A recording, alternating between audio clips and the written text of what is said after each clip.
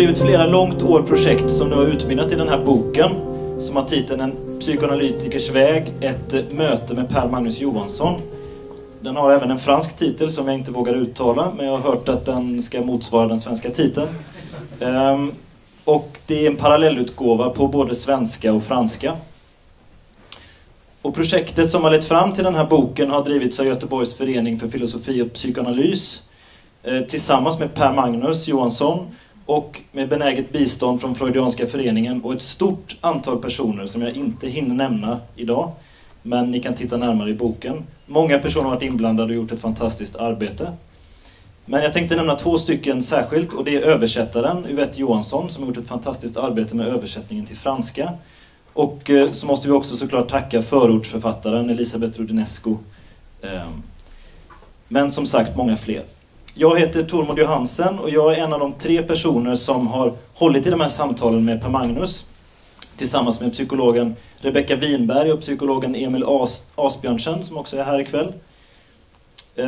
Och nu tänkte jag göra lite introduktioner här av mina samtalspartners. De riskerar ju också bli långa föreläsningar så jag ska försöka hålla mig kort.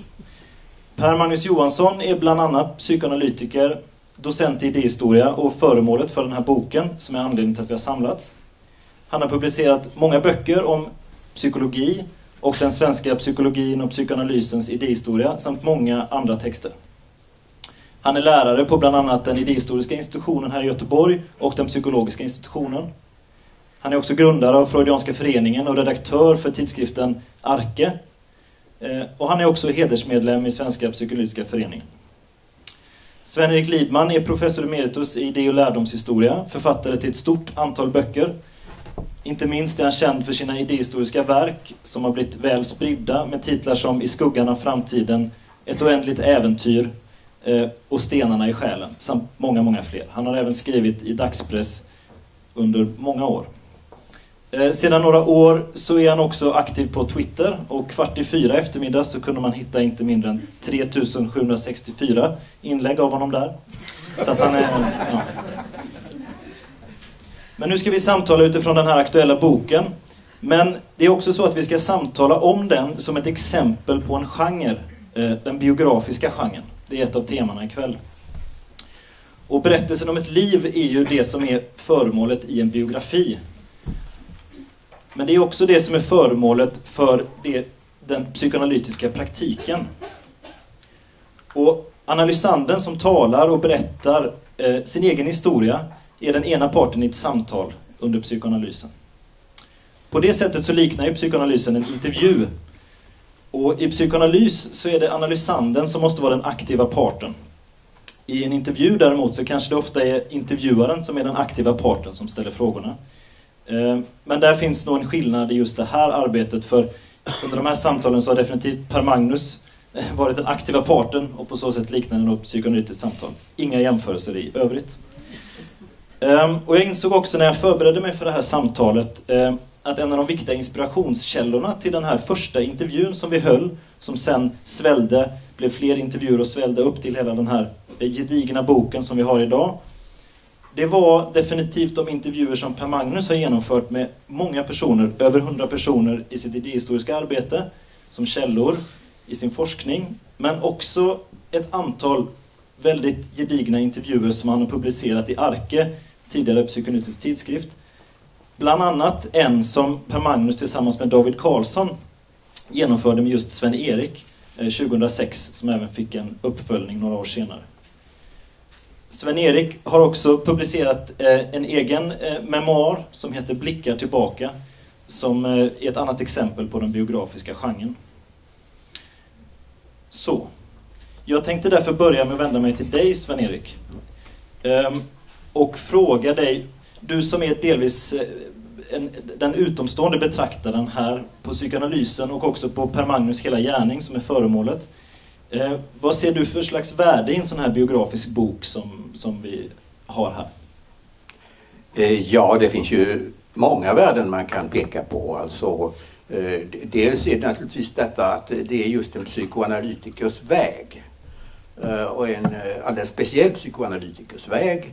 Väldigt intressant med en bakgrund i fransk psykoanalys, utbildning i Frankrike, också i Sverige givetvis. Det är ju ett intresse redan i detta. Man får alltså en väldigt gedigen diskussion av psykoanalysen i dess olika arter och avarter också. Och sen tycker jag ju som idéhistoriker att det alltid är väldigt viktigt med den här typen av, som blir, för idéhistoriker så småningom blir, eller redan nu kan bli källor alltså. Någonting som man kan gå tillbaka till, och det är väl påtagligt så. Och sen är det naturligtvis också så att det är intressant detta att det just är en eller rättare sagt flera stora intervjuer. Detta att det är inte vad Per Magnus har skrivit själv så att säga, ensam i sin kammare, utan ni är 3 stycken som har samtalat med honom och ställt frågor. Visserligen låtit honom tala länge, men i alla fall ändå haft den här betydelsen att man får så att säga därför också lite grann ett utifrån perspektiv som man annars inte skulle ha fått. Du har någon kommentar där, Magnus? Du kan få mikrofonen här i så fall. Vad vill du exakt att jag ska kommentera? Jag tänkte på värdet kring en sån här bok, tänker jag, hur du ser på det. Det är svårt att uttala sig om på ett sätt från min utgångspunkt, men jag var glad över att ni tog initiativet och ville göra den här intervjuboken med mig. Utgångspunkten för den boken var att ni kontaktade mig och att sen uppstod det någon form av interaktion mellan er 3 och mig, och som då kan man säga växte någonting fram där vi blev tillsammans allt mer ambitiösa. Från början var det väl tänkt till en intervju och så blev det 2 intervjuer, och sen åkte ni till Wien och intervjuade några personer där, och då var frågan om svenskans begränsade spridning, och då uppstod tanken att översätta den till franska, och utifrån det då så knöts då mitt band till Frankrike tydligare fram, och jag kontaktade Elisabeth Rudinesco och som ville skriva ett förord till den. Så att värdet för mig var väl att ha varit och är fortfarande att det blev ett intellektuellt arbete som vi gjorde tillsammans, och där jag fick säga ett antal saker som jag inte har skrivit, som Sven-Erik säger, på det sättet tidigare. Och det var viktigt. Och på ett sätt, om jag ska ta det Sven-Erik säger där som en kommentar till det, så att jag har ju skrivit en bok som handlar om den psykiatrin i Göteborg och den psykodynamiska psykoterapins historia mellan 1945 och 2009. Och ur någon synpunkt blev också den här boken ett komplement till den boken. Och det var viktigt för mig att få göra det. Och jag tror inte jag hade kunnat göra det om ni inte hade kontaktat mig. Eftersom jag själv är involverad också i den historien. Och på det sättet har det varit värdefullt för mig att göra det. Ja, jag tänkte just på det här temat som vi är inne på nu, de här olika typerna av texter som beskriver. Så tänker jag att de biografiska texterna finns ju, ett format är memoaren eller autobiografin, att man skriver om sig själv, och en annan är det som vi har gjort här, intervjuer som är utförda av några andra. Och så finns det också de där det är en tredje person som skriver om någon som man inte nödvändigtvis har träffat, som forskare eller som journalist, att man skriver en biografi över någon. Och jag tänkte om ni hade några reflektioner över detta från ett historiskt perspektiv, hur förändringar kring detta eller vad det har inneburit i olika tider att man har skrivit olika typer av biografiska texter. Har du någon tanke där?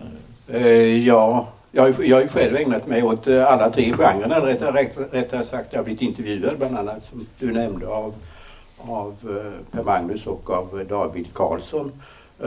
Jag har själv skrivit alltså någon sorts memoarer, och jag har ju skrivit biografier om personer, och det har varit nästan alltid, men inte alltid, döda personer.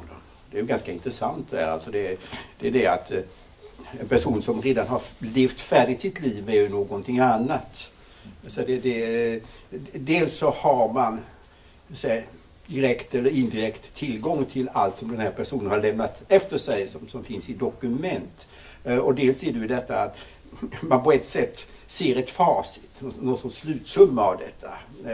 Det är ju sig väldigt svårt att säga detta. Det finns några underbara rader av Jean-Paul Sartre. Han skriver om, i sin självbiografi, Orden, där han skriver om, man tittar på en död person, han nämner Robespierre där, att om vi tittar på Robespierre, vi följer honom i salongerna och hans politiska karriär, så har vi ändå hela tiden, så att säga, resultatet, Robespierre halshuggen, avrättad framför oss. Alltså vi ser hela tiden den här summan av det hela.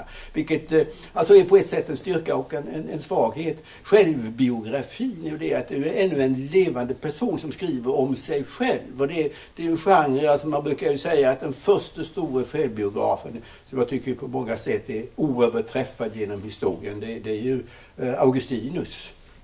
Hans självbekännelse, Confessiones, som ju är av det slaget. Va?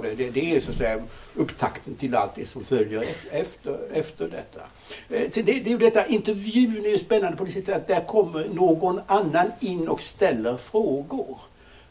Inte helt styrande, men delvis styrande för vad gäller frågorna för någonting. Alltså det blir ju så att i intervjun med någon levande person så är det ju detta att den här levande personen alltid framställs så säga, i en bestämd vinkel. Den här personen kan försöka komma ut ur den här vinkeln då. Men det finns alltid det här, alltså det finns ett bestämt perspektiv. Det har naturligtvis själv i biografen också ett bestämt perspektiv, men inte på riktigt samma sätt, därför att det är det egna perspektivet. Det är egentligen på ett sätt är det en svårare genre, självbiografin är en svårare genre egentligen än bägge de andra.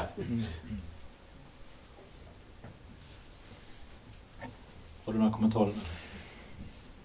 Alltså, om vi ska titta på psykoanalytikerna och biografier, så Freud skrev, skulle man kunna säga om man är väldigt generös mot Freud, 2 självbiografier. Den ena 1914 och den andra 1925. Och de självbiografierna lyser väl då med sin frånvaro av självbiografiskt material. Utan det är snarare då en beskrivning av hur han upplevde att det psykoanalytiska läget var. Men han kallar det en självbiografi. Och där finns liksom några små inslag av biografier eller biografiska element där han pratar något om sig själv. De är ju mer betraktade som politiska eller teoretiska texter än biografiska texter. Däremot kan man ju säga att det skrevs en biografi över Freud när han fortfarande levde, och den var han generellt sett mycket kritisk emot och tyckte inte om. Witzel, alltså biografi. Sedan däremot efteråt kan man ju säga att den psykoanalytiska historien har skapat ett behov av på något sätt att skriva biografier. Och den sista stora biografin är precis den som Elisabeth Rudinesco har skrivit och som kom precis ut nu, alltså hösten 2014. Och i den psykoanalytiska historien skrivs det systematiskt biografier över Freud, och som också är kännetecknas av alltså väldigt mycket intellektuella rekonstruktioner av teorier, och det biografiska, det strikt biografiska materialet är ju väldigt nedtonat. I min avhandling skrev jag ju kan man säga, ja, man kan säga att jag skrev 6 stycken biografier. Och det var ju alla utav personer som var döda. Man visste, precis som Sven-Erik säger, när de började och när det slutade. Och det är ju ett annat arbete än tanken att försöka förmedla någonting medan han fortfarande är i liv. Eller skriva om en person som fortfarande är i liv. Jag gjorde ju samma sak när jag skrev om Göteborg, kan man säga att de flesta är döda där, en är inte död. Och det är ju en svårare uppgift, och man har ju med sig tanken att man vet om dels att han eller hon kan läsa texten, det är det ena, och det andra är att framtiden är ju betydligt osäkrare att uttala sig om än det som är definierat klart och tydligt. En annan aspekt som vi redan varit inne på i den här boken är ju just att vi är ju 3 personer som samtalar med dig, Per-Magnus. Och vår utgångspunkt där har ju varit att vi är intresserade av psykoanalys och av ditt arbete. Och så har vi ställt frågor till dig så som en person som har stor erfarenhet och kunskap om psykoanalysen. Och då tänker jag att det finns en fråga här som handlar just om den psykoanalytiska rörelsen och överlämningen i den psykoanalytiska rörelsen. Hur man överlämnar kunskap och erfarenheter mellan generationer, och det är ju såklart en aspekt av det är ju själva det psykoanalytiska arbetet som är centralt. Men jag tänkte, om du har några tankar om det, Per-Magnus, hur det har tätt sig under den psykoanalytiska rörelsens historia? Ja, jag kan svara på ett till att börja med på ett annat sätt. Jag upptäckte när vi pratade med varandra, och som jag upplevde som viktigt och som jag ville berätta någonting om. Jag upptäckte att ni var intresserade utav och var en på sitt sätt kanske, men inte minst Rebecka, minns jag att det fanns ett intresse för då det framgår i intervjun, hur utbildar man sig till psykoanalytiker? Vad finns det för vägar? Och det upplevde jag som viktigt att försöka säga någonting om. Också baserat på att vi lever i en som vi vet, i en föränderlig tid kring många frågor. Universitetet, utbildning, bildning, psykoanalytikerutbildning. Det faktum jag fick ett brev häromdagen från Johan Kullberg, psykiatriker och professor emeritus i psykiatri, författare. Och han skrev till mig att han tyckte det var väldigt roligt med den här boken och sa några positiva saker. Och så sa han, det är också väldigt roligt att du blev hedersmedlem i Svenska psykoanalytiska föreningen. För det hade aldrig kunnat skett för 20-30 år sedan, sa han. Jag tänker inte kommentera just det, för jag tror att det finns mycket mer att säga än så. Men vad jag kan ta det som ett incitament för att säga någonting om handlar om att hur man utbildar sig till psykoanalytiker är någonting som är i förändring. Och det tycker jag att den här boken då kan visa på.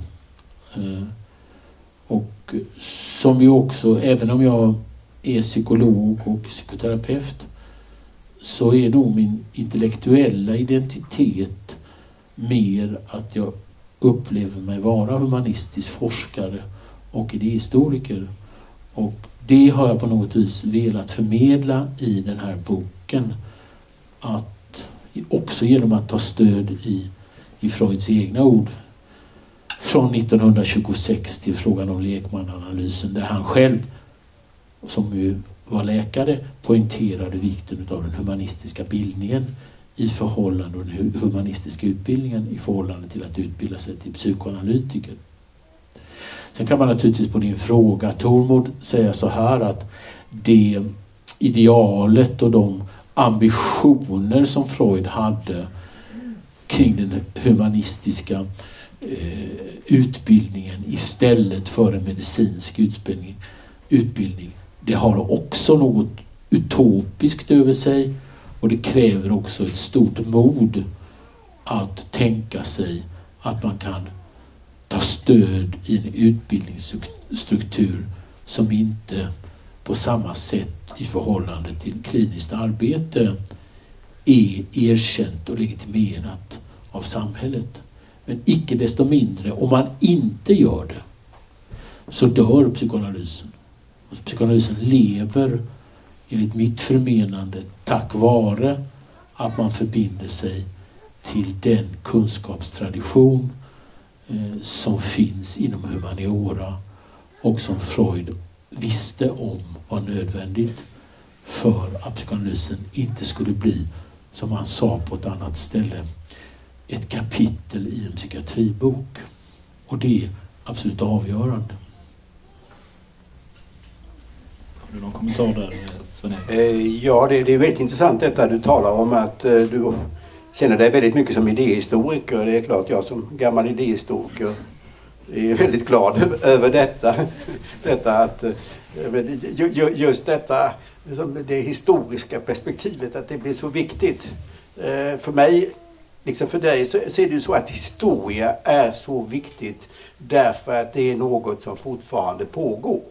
Alltså, människor brukar ofta tala om som det förflutna, nuet och framtiden som om det var tre distinkt olika storheter. Men så är det ju inte, utan alltså, vi lever ju hela tiden historia. Psykoanalysen är historia och så vidare. Och det är en pågående, en ännu levande historia. Och det är någonting oerhört viktigt i detta. Och det är att varje historia har ju sitt sammanhang, sin kontext. Som hela tiden, precis som det här om det psykoanalysen vi talar om, också kontexten förändras hela tiden. Alltså det är liksom som olika belysningar som kommer på den här företeelsen. Belysningar som sedan påverkar inte bara hur det ter sig ut, utan hur det också måste framträda. Självt måste framträda. Så. Och det tycker jag är viktigt. Detta. För det är ju så många, jag ska inte säga psykoanalytiker, men så många psykologer, överhuvudtaget så många specialister idag som överhuvudtaget inte vill veta av det där historiska. Det är förflutet, det är ointressant. Och det intressanta med den attityden är ju att då blir man så oerhört blind, inte minst för sig själv. Något som jag har studerat ju egentligen mer inifrån när jag någonsin har studerat psykoanalysen, det är den analytiska filosofin. Jag kommer ihåg att jag väldigt tidigt, jag är ju uppfostrad i den så att säga, filosofiskt sett, men jag kommer att märka detta att så oerhört påfallande, om vi tar den säkert skarpsinnigaste filosofen i Sverige i min ungdom, Anders Wedberg. Han var briljant när han skrev om filosofi, benade ut filosofiskt system. Men när han skulle skriva om så att säga sin egen verksamhet eller den analytiska filosofin, alltså anlägga ett slags utifrån perspektiv där han själv var indragen, så blev det ofta oerhört naivt och konstigt. Och egentligen osant, eller kanske inte medvetet osant, men det blev snedvinklat. Alltså, och det är något som man kan märka väldigt ofta, detta. Att också de här stora specialisterna, när de ska se sig själva i ett sammanhang så blir det galet.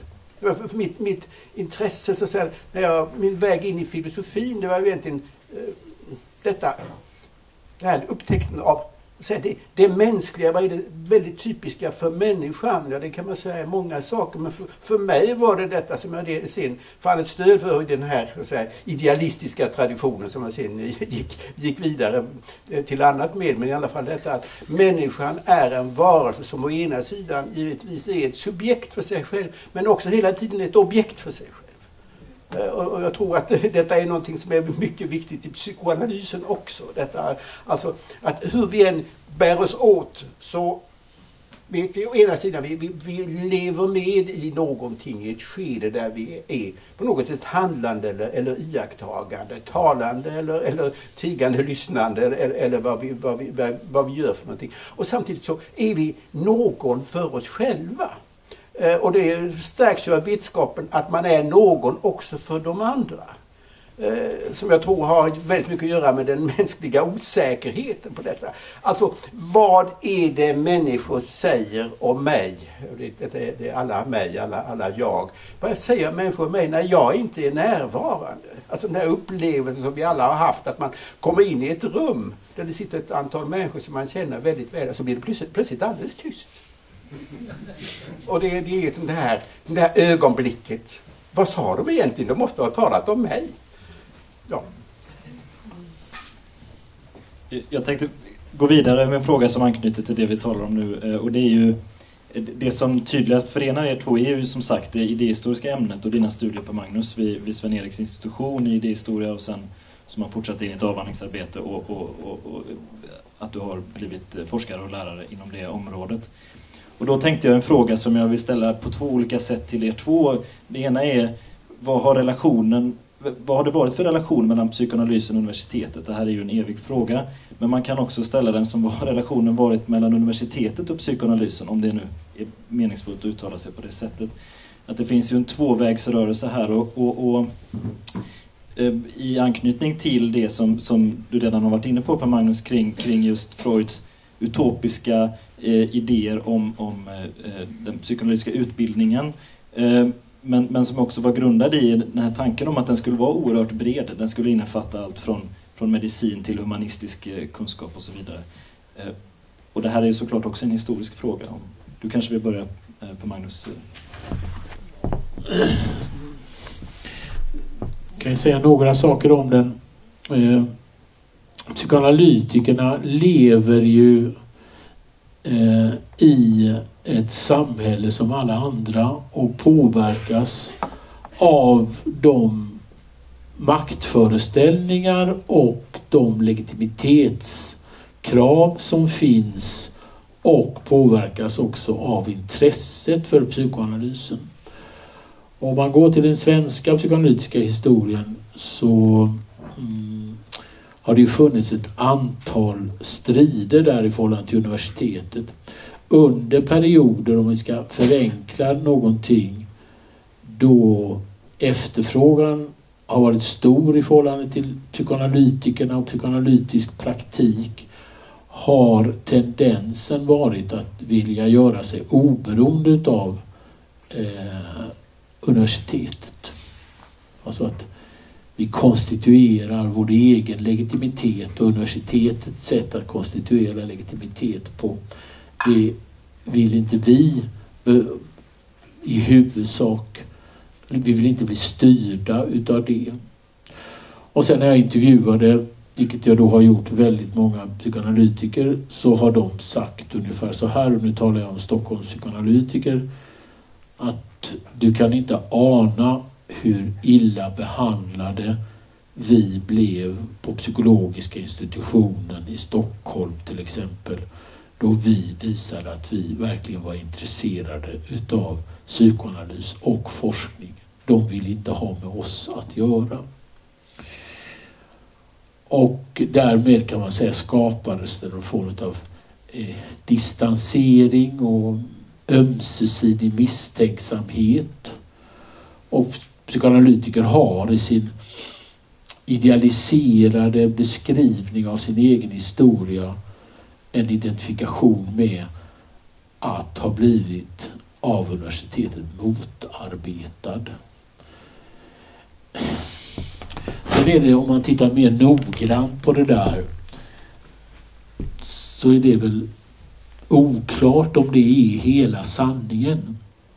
Det har alltid funnits psykoanalytiker som har hittat fram till universitetet, och det har alltid funnits på universitetet universitetslärare som har sagt ja till seriösa psykoanalytiska studier.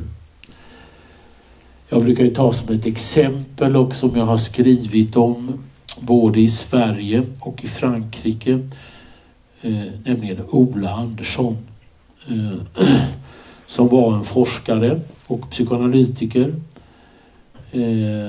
Jag har skrivit om honom i min avhandling. Elisabeth Rudinesco och jag träffades i Stockholm på franska ambassaden och möttes i ett samtal om Ola Andersson. Elisabeth Rudinesco och jag skrev om Ola Andersson i Frankrike, ett gemensamt förord som vi signerade båda två. Och han, som är född då 1919 och dog 1990, han disputerar i december 1962 vid Uppsala universitet på en avhandling om Freuds förpsykoanalytiska tänkande. Och det blev möjligt för honom genom att han träffade en professor i pedagogik som heter Wilhelm Sjöstrand, som skapade ett seminarium där bland annat Ola Andersson och inte minst Gunnar Brandell deltog på det seminariet. Gunnar Brandell blev för övrigt också hedersmedlem i Svenska psykoanalytiska föreningen. Ola var medlem där. Och där uppstod en kreativ miljö där akademiska principer, akademiska strukturer, tankestrukturer och akademiska kriterium kunde förenas med ett intresse för psykoanalysen. Och de två böcker som skrevs där, som är ganska korta, den ena utav Brandell och den andra utav Andersson, blev mycket avgörande teoretiska bidrag. När jag skrev min artikel i Nationalencyklopedin om Freud så nämnde jag just vad det gäller Sverige de två artiklarna. Så det finns alltså konstruktiva möten på båda hållen, både bland psykoanalytiker och bland universitetslärare. Jag är ju då psykoanalytiker och när jag kom till Sven-Eriks, Lidmans Sven-Eriks institution, så upplevde jag och erfor att det var meningsfullt, det var möjligt och det var betydelsefullt för mig att jag kunde få skriva den här historien där och att ett samtal blev möjligt. Och jag kände aldrig för egen del att på den institutionen fanns det som man skulle kunna kalla orättfärdig misstänksamhet, utan det kändes som att det var möjligt att utföra det arbete jag ville göra där. Jag kan ta många mer exempel, men jag stannar så. Vad tänker du, Sven-Erik? Ja, jag tycker det är väldigt spännande det här. Detta att de här exemplen alltså på en professor i pedagogik och så har du talat om idéhistoria, att samtidigt det är inte psykologi, det är inte psykiatri. Alltså det har funnits, som du nämnde Kullberg just, det har funnits och finns psykiatriker som är så här, djupt involverad i det psykoanalytiska arbetet, men ändå det är närmast undantag. Alltså det är ett slags alltid hela tiden oppositionsrörelse som lyckas ta sig in, komma fram, alltså när det finns några otypiska typer, va? Som tycker att det här är intressant. Alltså för mig var det ju detta att när Per Magnus kom till institutionen så tyckte jag det var oerhört spännande. Där kom en kompetens. Det var någon som var utbildad i Frankrike också. Alltså jag hade redan då ett seminarium där det fanns folk ifrån Argentina och en del andra håll på jordklotet. Men just alltså, här fanns någon med en stark bakgrund i det franska. Och så just psykoanalysen. Alltså jag har ju aldrig studerat psykoanalysen. Jag hade en vag fundering på detta när jag var mycket, mycket ung. Det var alltså så att när jag skulle skriva 3-betygsuppsats i teoretisk filosofi för min lärare Gunnar Aspelin, som var den akademiska lärare som betydde överlägset mest för mig. Då när jag skulle välja ämne så sa jag till honom att jag skulle vilja skriva om Freud och det omedvetna. Gunnar Aspelin var ju en klok människa. Detta var 1957. Nej, 59, förlåt. Jag ska inte göra mig äldre än jag är. 59 var det. Men i varje fall, då sa han, det är väldigt många som har skrivit om Freud. Jag tycker du ska skriva om Eduard von Hartmann och begreppet omedvetna. Och då gjorde jag det. Och på det sättet så kommer jag in på det här tyska 1800-talet som jag sedan så mycket har sysslat med.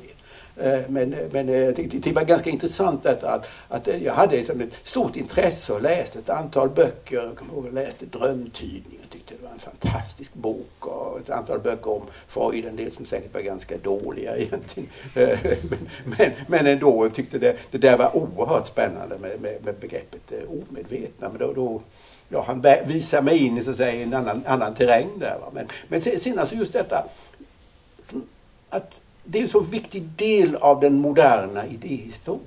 Alltså det är ju detta, det finns alltså ett antal personer som är enormt viktiga. Men jag har sysslat mycket mer med en annan sån där figur, nämligen Marx. Va? Och han är också en sån där som spelar en enorm roll, som det har skrivits kolossalt mycket om. Men Freud är ju en annan, det är, så att säga, Darwin är en tredje. Det är alltså de tre, man kan nämna Einstein och så vidare, men hans teori är så att säga betydligt svårare att ändå förstå åtminstone konturerna av. Alltså ja, man kan förstå vissa banala drag av det, men ändå det kräver, för att man kommer in i det, kräver det ganska mycket matematik och så vidare. Så att det är liksom inte givet att man kommer in. Men de andra är i alla fall så att det finns visserligen en insida som är svårforcerad, som verkligen kräver mycket arbete, men samtidigt det finns alltså en populär utsida som så många tar till sig. Och där alltså det här enorma inflytandet härrör ur. De som är väldigt esoteriska, de får ju inte detta inflytande. Men det är så typiskt för Freud, liksom för Marx till exempel, att det finns så många olika vägar, riktningar utifrån Freuds eller Marx verk. Att det finns inte så att säga en given tolkningstradition, utan det finns massor. Jag tänker på just det här temat, så är en annan fråga just som vi har berört redan är ju detta med att psykoanalysen är ju en utomakademisk disciplin, och den är och har huvudsakligen varit det, och den har sin egen överlämning av kunskap och utbildningsstruktur utanför universitetet. Och samtidigt så finns det ju, precis som du var inne på Sven-Erik, det här intresset för Freud, det finns ständigt närvarande, och det finns också idag inom många olika områden en inomakademisk användning av Freuds verk och andra psykoanalytikers verk. Och den här spänningen, vi är delvis inne på det i boken och talar om det, men den här spänningen mellan psykoanalysen som en praktik och psykoanalysen som en teoribildning som går att använda, och hur det här artar sig på olika sätt både inom olika akademiska discipliner och inom olika delar av den här psykoanalytiska rörelsen och olika skolbildningar. Om du har någon tanke om det, Per Magnus? Det är, man brukar på franska tala om skillnaden mellan savoir och connaissance.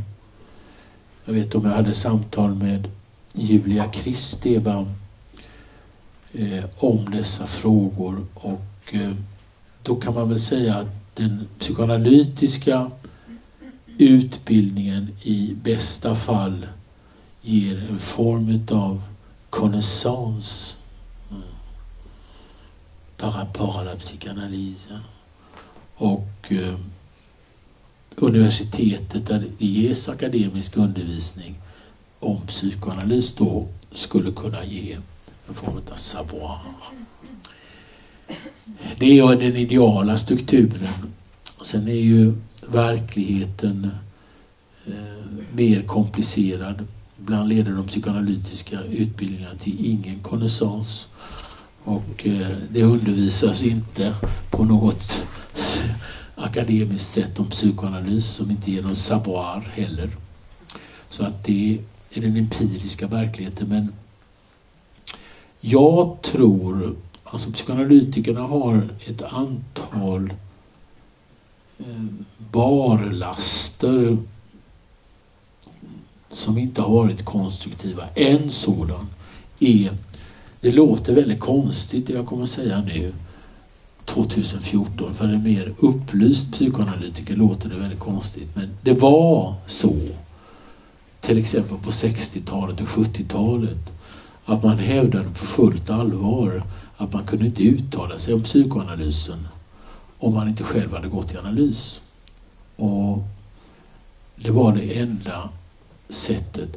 Och då tror jag att en person till exempel som är akademiker och inte psykoanalytiker som Peter Gay gjorde någonting viktigt i den frågan. Det var en historiker som skrev en ordentlig bok om Freud utan, och som säkerligen, som Sven-Erik och jag har talat många gånger om, likheter kring Karl Marx och Sigmund Freud, som inte är fångade här att till varje pris försvara Freud eller till varje pris visa att Freud är en odugling, utan det var en framställning som kunde peka på inre motsättningar i ett verk och som kunde peka på styrkor och svagheter och kontinuitet och epistemologiska brott i teorin och göra en omdömesgill och bra framställning.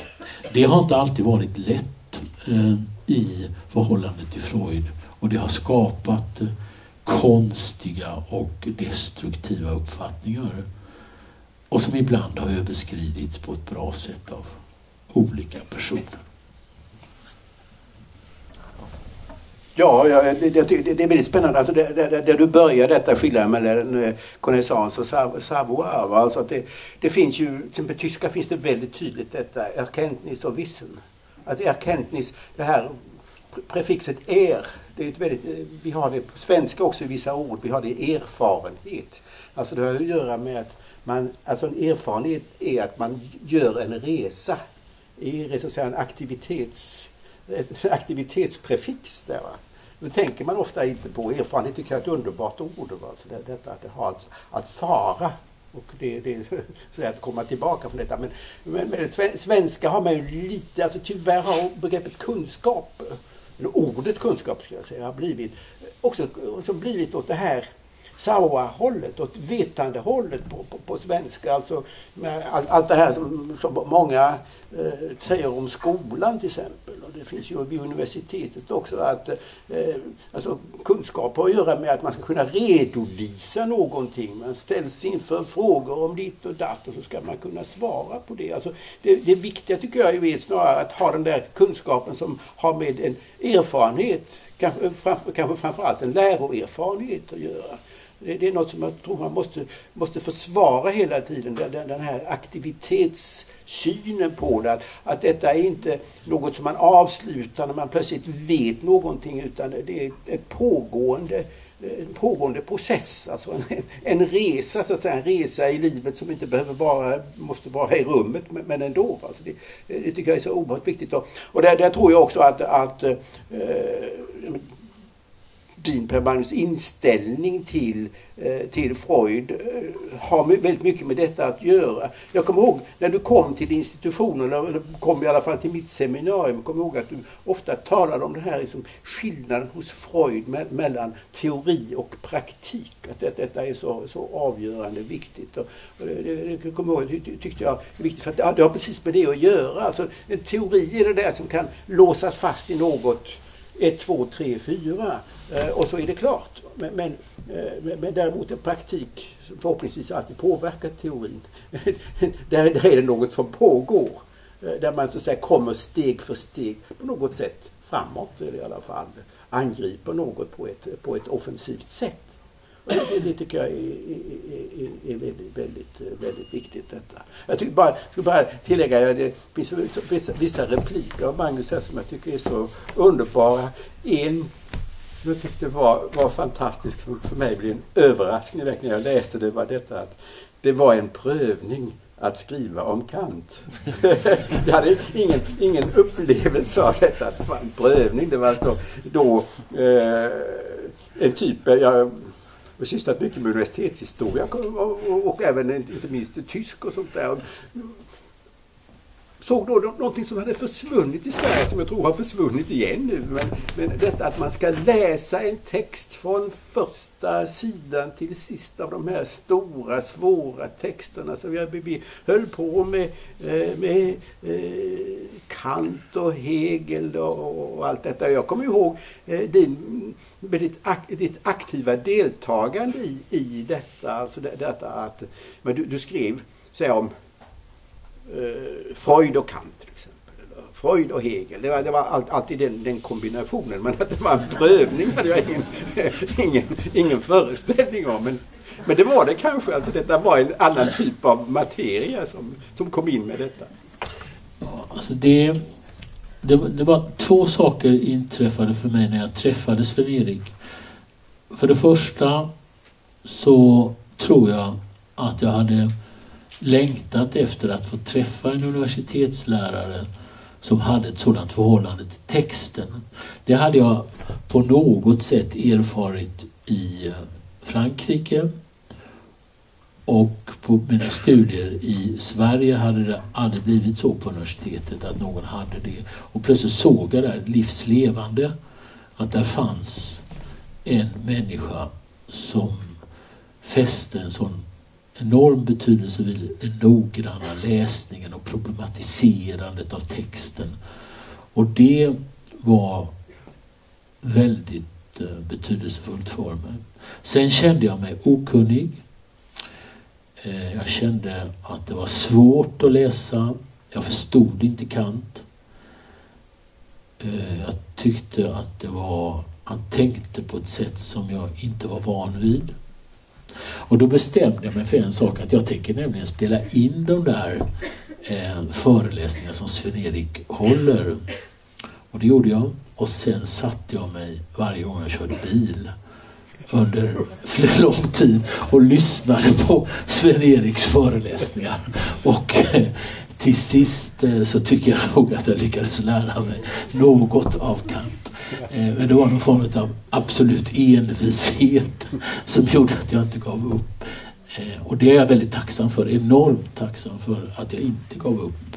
Det var ett brott mellan ett psykologiskt sätt att tänka och ett filosofiskt sätt att tänka och Kants sätt att tänka. Och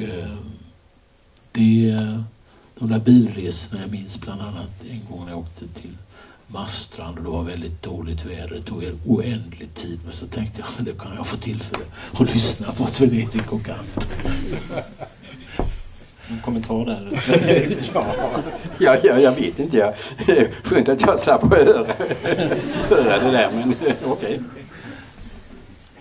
En annan aspekt där jag tänkte, för att återgå bara lite grann till den här intervjun och samtalet och det biografiska, så tänkte jag apropå att återknyta till det här med att du har skrivit en memoar och skrivit flera biografiska texter på olika sätt, och det har Per Magnus också gjort. Men det som också är särskilt speciellt i det här samtalet, men också i det samtalet som du och David Karlsson, men jag tänker i det här fallet på dig Per Magnus, hade med Sven-Erik, är att det är ett samtal som är en särskild form av intellektuellt utbyte, men som man gör med någon som man redan har en arbetsrelation till. Du och Per Magnus har ju, som du återger och som du också återger, Sven-Erik, i din bok, träffats regelbundet över väldigt lång tid och haft samtal om olika saker. Men när man sen går in för att göra såna intervjuer som sen ska publiceras och andra ska ta del av den, jag tänker att det också finns en koppling här till den psykoanalytiska överlämningen också.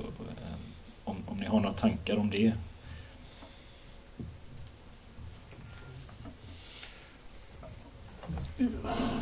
Ja, alltså jag tror, och det är ju en annan intressant fråga, och det gäller ju förhållandet mellan det muntliga och det skriftliga.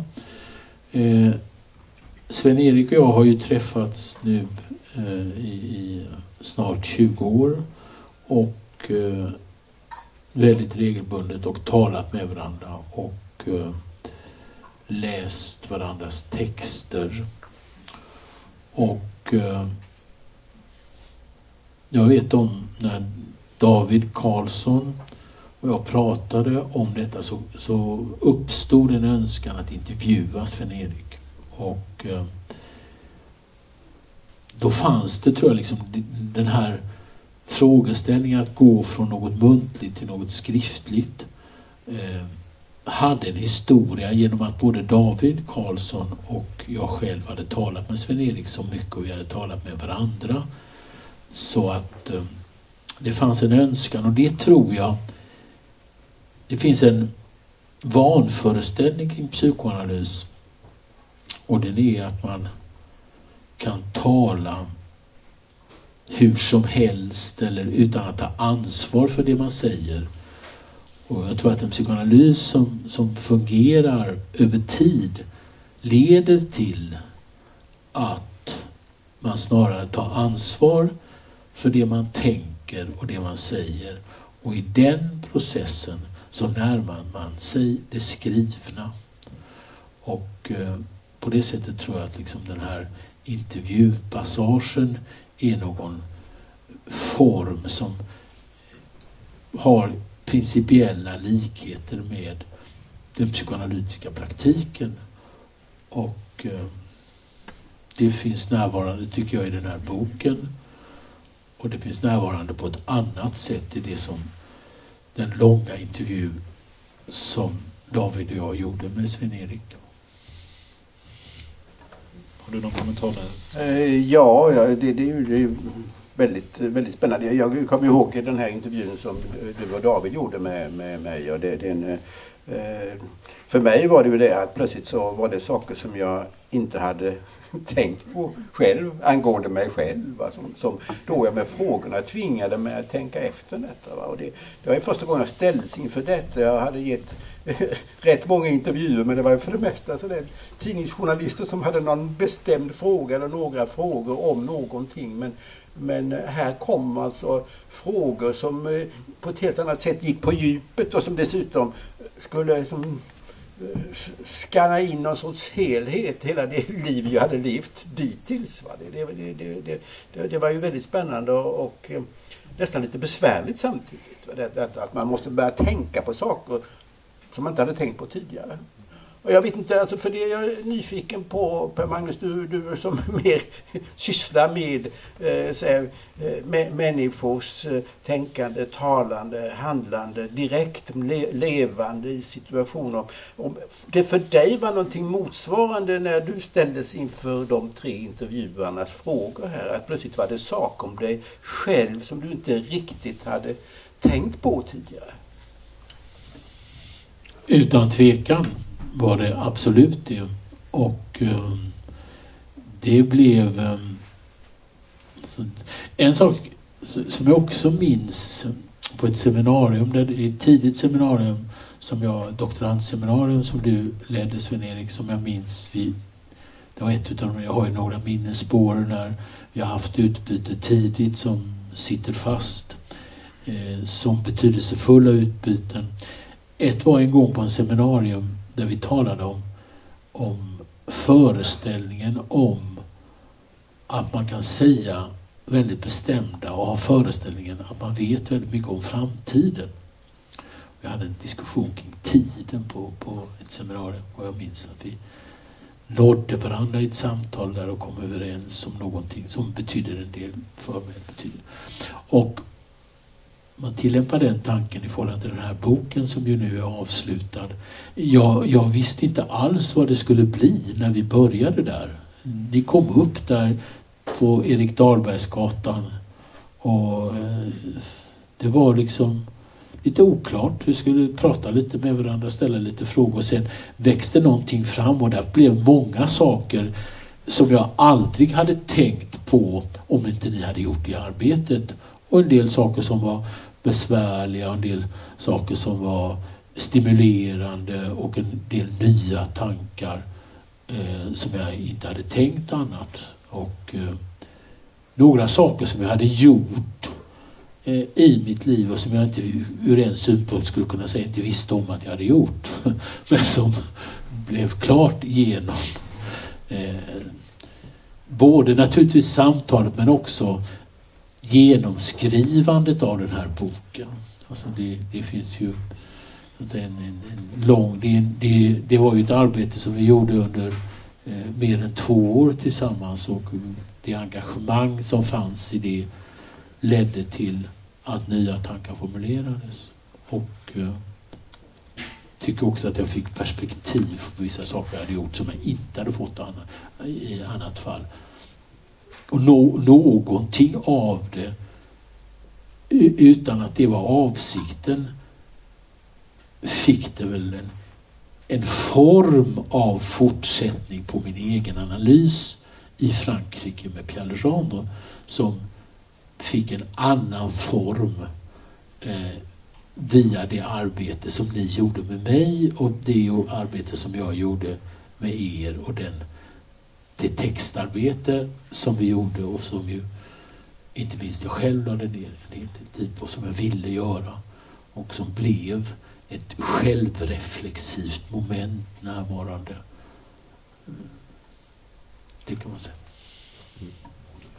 Ja, det finns något som jag tycker är väldigt spännande i den här boken. Det är liksom det talas om att du är inne i flera olika sammanhang och så då plötsligt så säger du att du känner dig utanför. Alltid känner dig utanför. Och det är Rebecka som ställer frågan då. På flera sätt innanför, på alla sätt utanför. Och du säger, ja just det. Det är möjligt att andra inte tycker det. Men jag har alltid identifierat mig med personer som befinner sig på gränsen av the edge.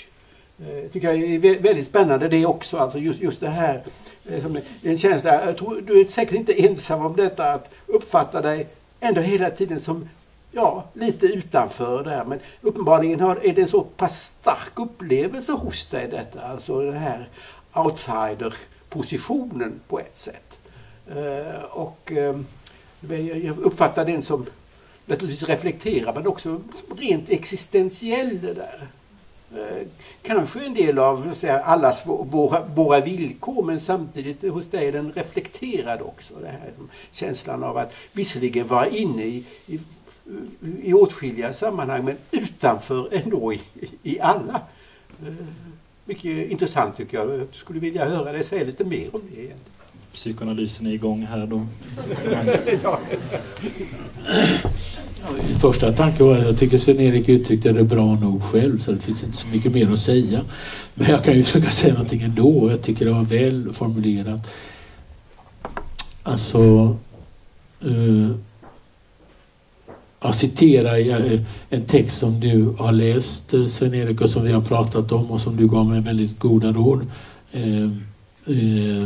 om, som jag ska prata om på Stadsbiblioteket den 14 januari, som handlar om exilens villkor. Och där citerar jag Said som ungefär säger att den här osäkra platsen som inkluderar en form av utanförskap är trots allt den plats jag tycker är bäst, säger Said. Och jag tror att när jag har känt mig utanför utan att kunna säga det och utan att kunna anta den positionen, så har det varit i huvudsak destruktivt. Men jag tror att när jag har upplevt att det har varit så och kunnat säga det och stå för det, så har det gett mig möjligheter att kunna tänka och hellre ha den här existentiella känslan som också kan inkludera obehag, så tar jag hellre den och det som följer med den som är konstruktivt än att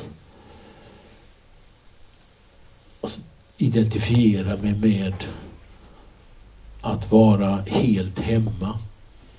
Alltså det finns någonting där som inte känns riktigt för mig. En sån sak till exempel, du pekar ju ut det Sven-Erik och som är absolut Stockholmsanalytikerna skulle i det fallet vara helt överens med det, och de talar också sanning i den frågan. Wilhelm Sjöstrand i Uppsala. Han är för det första en mycket udda, intelligent och känslig och udda pedagogikprofessor. Men det normala hade ju varit att Ola Andersson hade hittat en plats i förhållande till psykologin. Men det var inte så.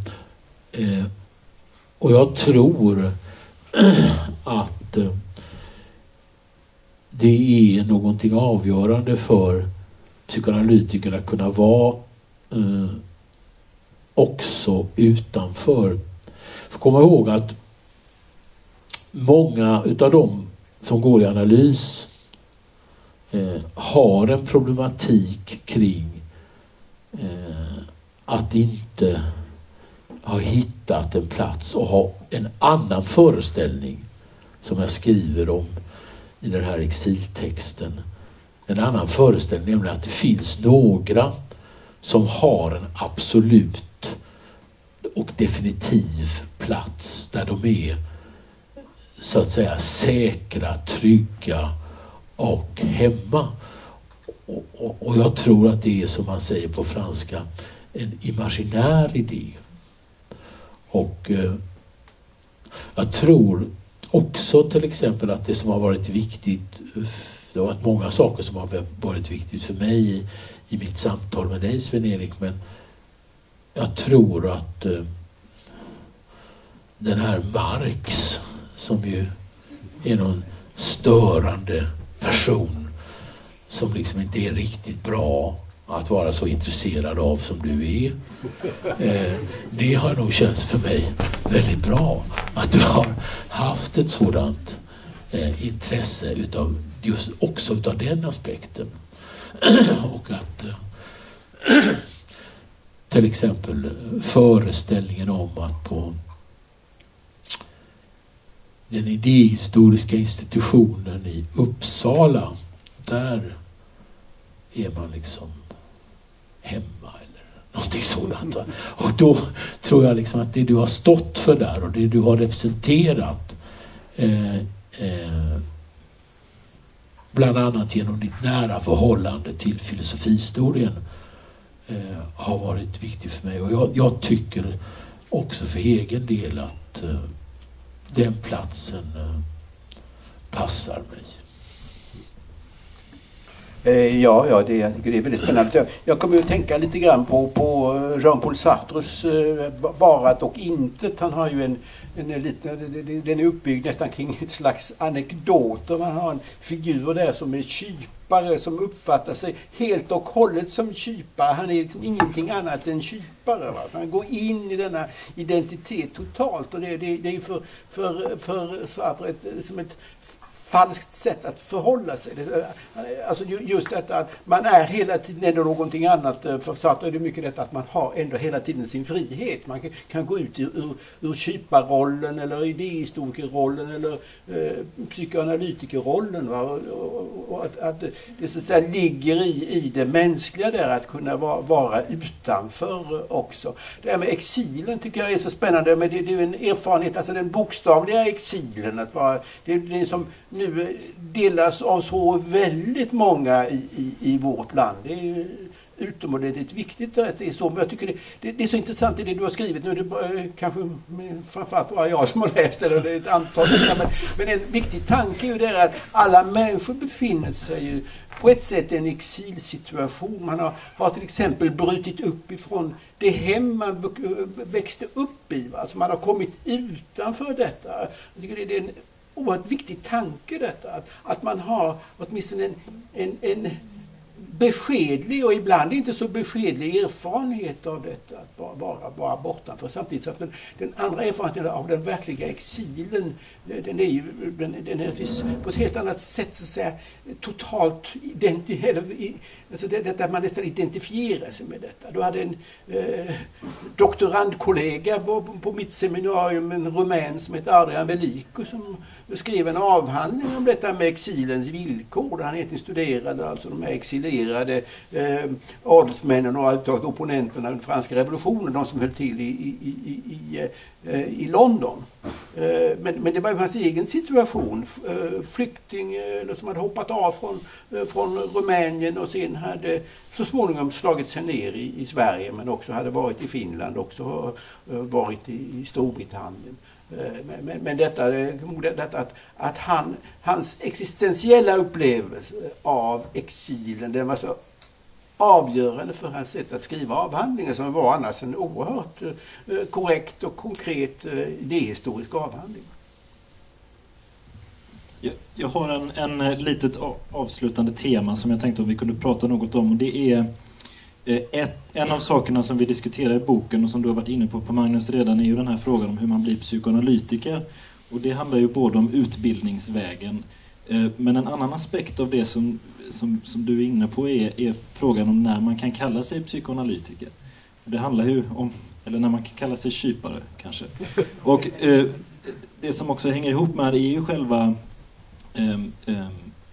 överföringen, relationen mellan lärare och elev, mästare, lärling, analytiker, analysand, handledare, doktorand eller student och så vidare. Och vid vilken tidpunkt eller vid vilket läge har man passerat den här gränsen då man får kalla sig någonting? Inom den akademiska, i det akademiska sammanhanget så är ju det här formaliserat helt enkelt. Även om det inte är helt enkelt i sig. Men i den psykoanalytiska rörelsen så är det också formaliserat inom vissa delar. Men du har ju inte heller gått den traditionella utbildningsvägen inom den psykoanalytiska rörelsen. Så jag tänkte om ni hade några tankar om det, kanske på Magnus först.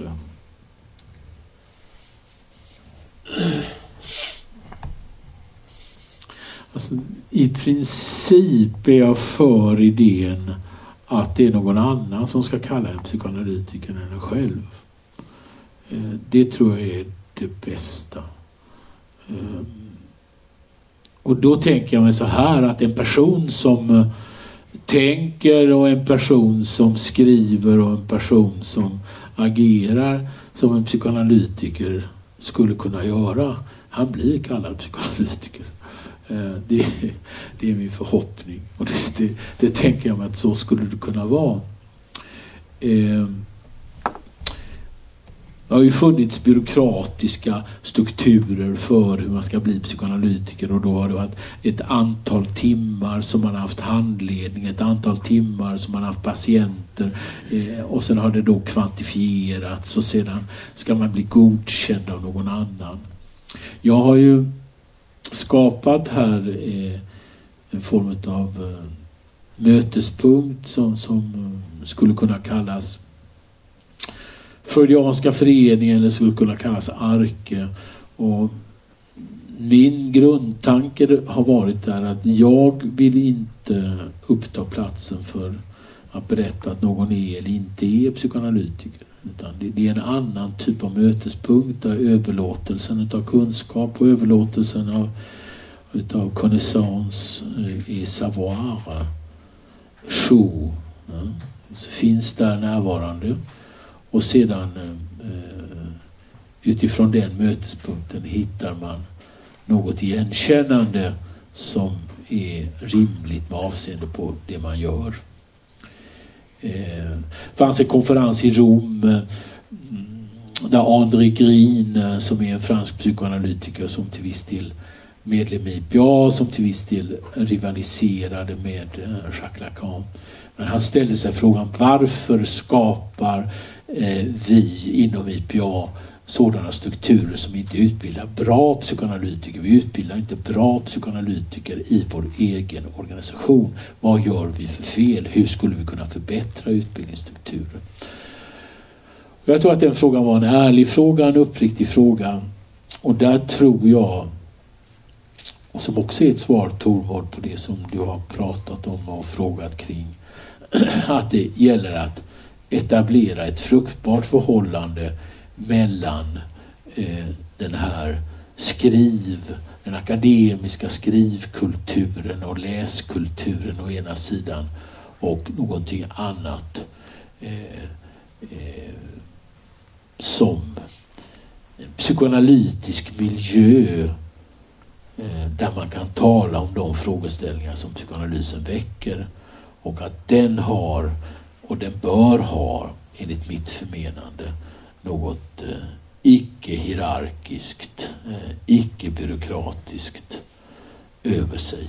Där tror jag att friheten blir större, och så får man söka den här andra strukturen på ett annat håll och i andra sammanhang.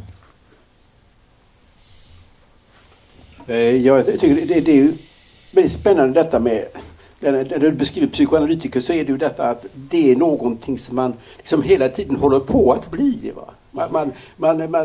Alltså det finns inte det där färdiga. Alltså det finns examina, då är man plötsligt färdig med någonting. Man har den och den examen. Jag kommer ihåg hur obekväm jag var när jag blev professor en gång i tiden. På den tiden fick man sådär kunglig fullmakt. Det är oerhört länge sedan. Det stod liksom där man var då ämbetsman i staten. Och jag kände mig enormt främmande för detta. Jag hade i rätt många år problem med det innan jag hade vant mig vid detta. Men jag är också alltid fascinerad av de här processerna där man alltid är på väg någonstans. Du beskriver psykoanalytikern som så. Jag till exempel hållit på mycket och talat om detta. Alltså, vad är bildning för någonting? Och då alltid betonat detta.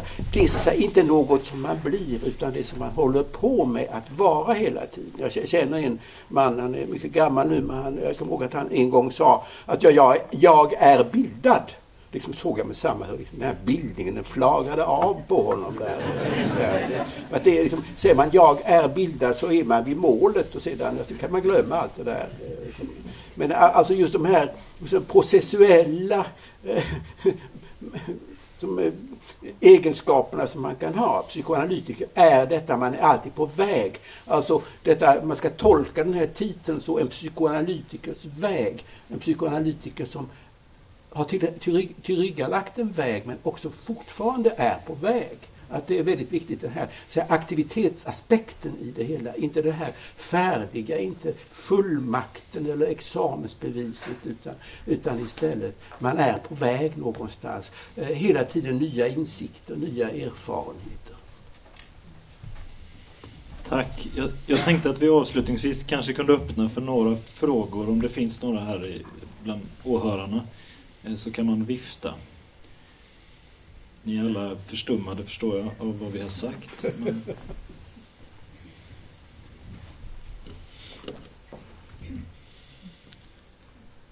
Det var dåligt med det. Då har jag en fråga till. Precis på det som du var inne på nu, Sven-Erik, den här frågan om bildning och utbildning, och som vi har varit inne på redan. Och jag minns en sak som du säger som du har sagt i ett annat tillfälle på Magnus, och det är det här att varje psykoanalys är en utbildning.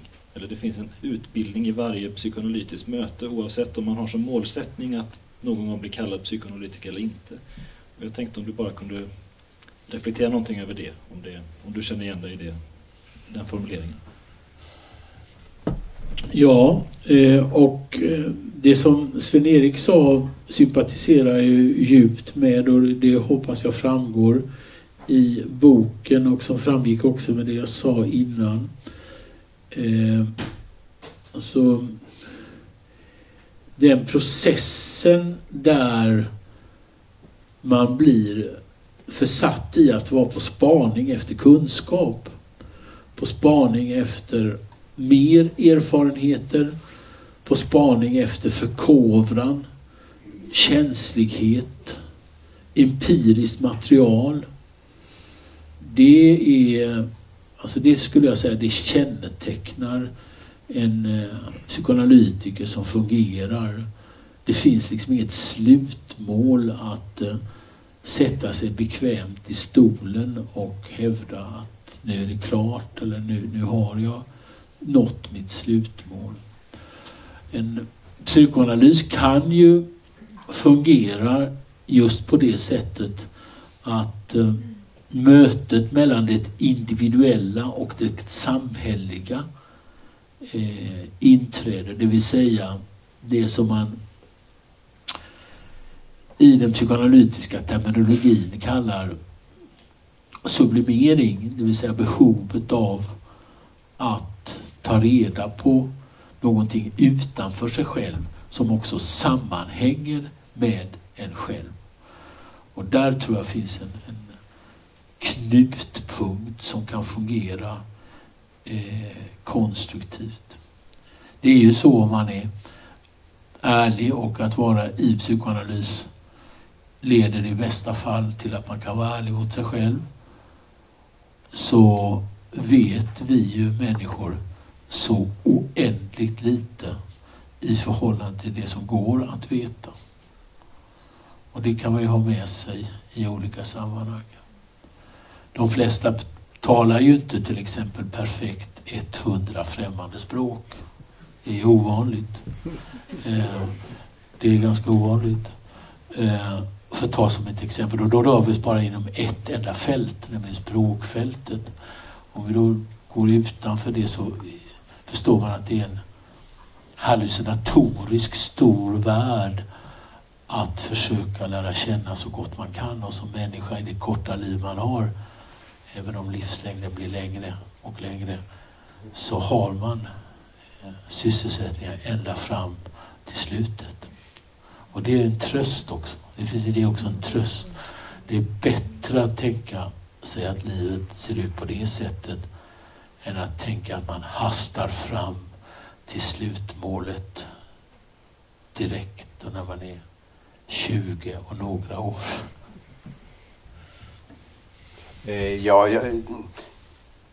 Det jag tänkte på, det är ju något som är mycket viktigt här i den här boken, och som naturligtvis är viktigt i psykoanalysen alltid. Det är ju detta med talets betydelse. Detta som jag kommer ihåg att vi talade mycket om på seminariet, där man så alltid betonade detta, talet, att det spelar en så stor roll. Att en människa säger något istället för att välja att tiga, att det är avgörande. Då är det intressant detta att talet är ju alltid primärt, både historiskt och annars, i förhållande till skriften. För mig är det alltid en intressant tanke detta att evolutionsbiologer säger att människoarten har funnits kanske ungefär 200 000 år.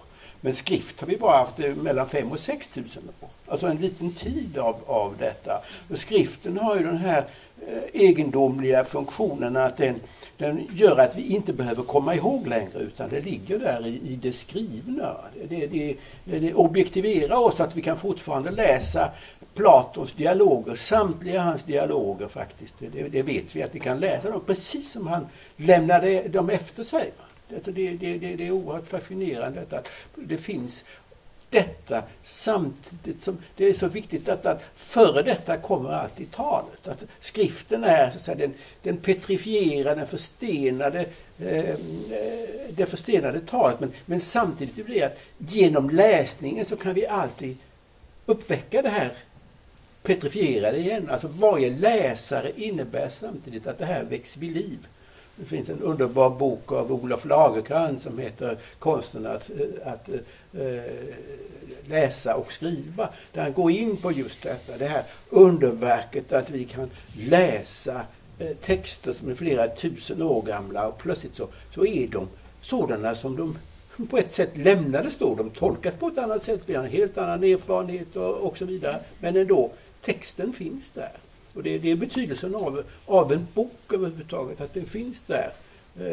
Bygger på tal, men kan bli så att säga i läsarens medvetande åter ett tal eller något som växer fram levande. Tack så mycket. Jag tror faktiskt att vi avrundar där helt enkelt. Tack så hemskt mycket till dig Sven-Erik och till dig Per-Magnus och till alla som kom hit. Och återigen till alla som har kämpat på med den här boken. Om jag har förstått det rätt så finns det någon typ av alkoholhaltig vätska där borta man kan ta sig. Och så får ni gärna stanna kvar och prata såklart med varandra och köpa boken. Vill du säga något avslutande på Magnus? Kanske?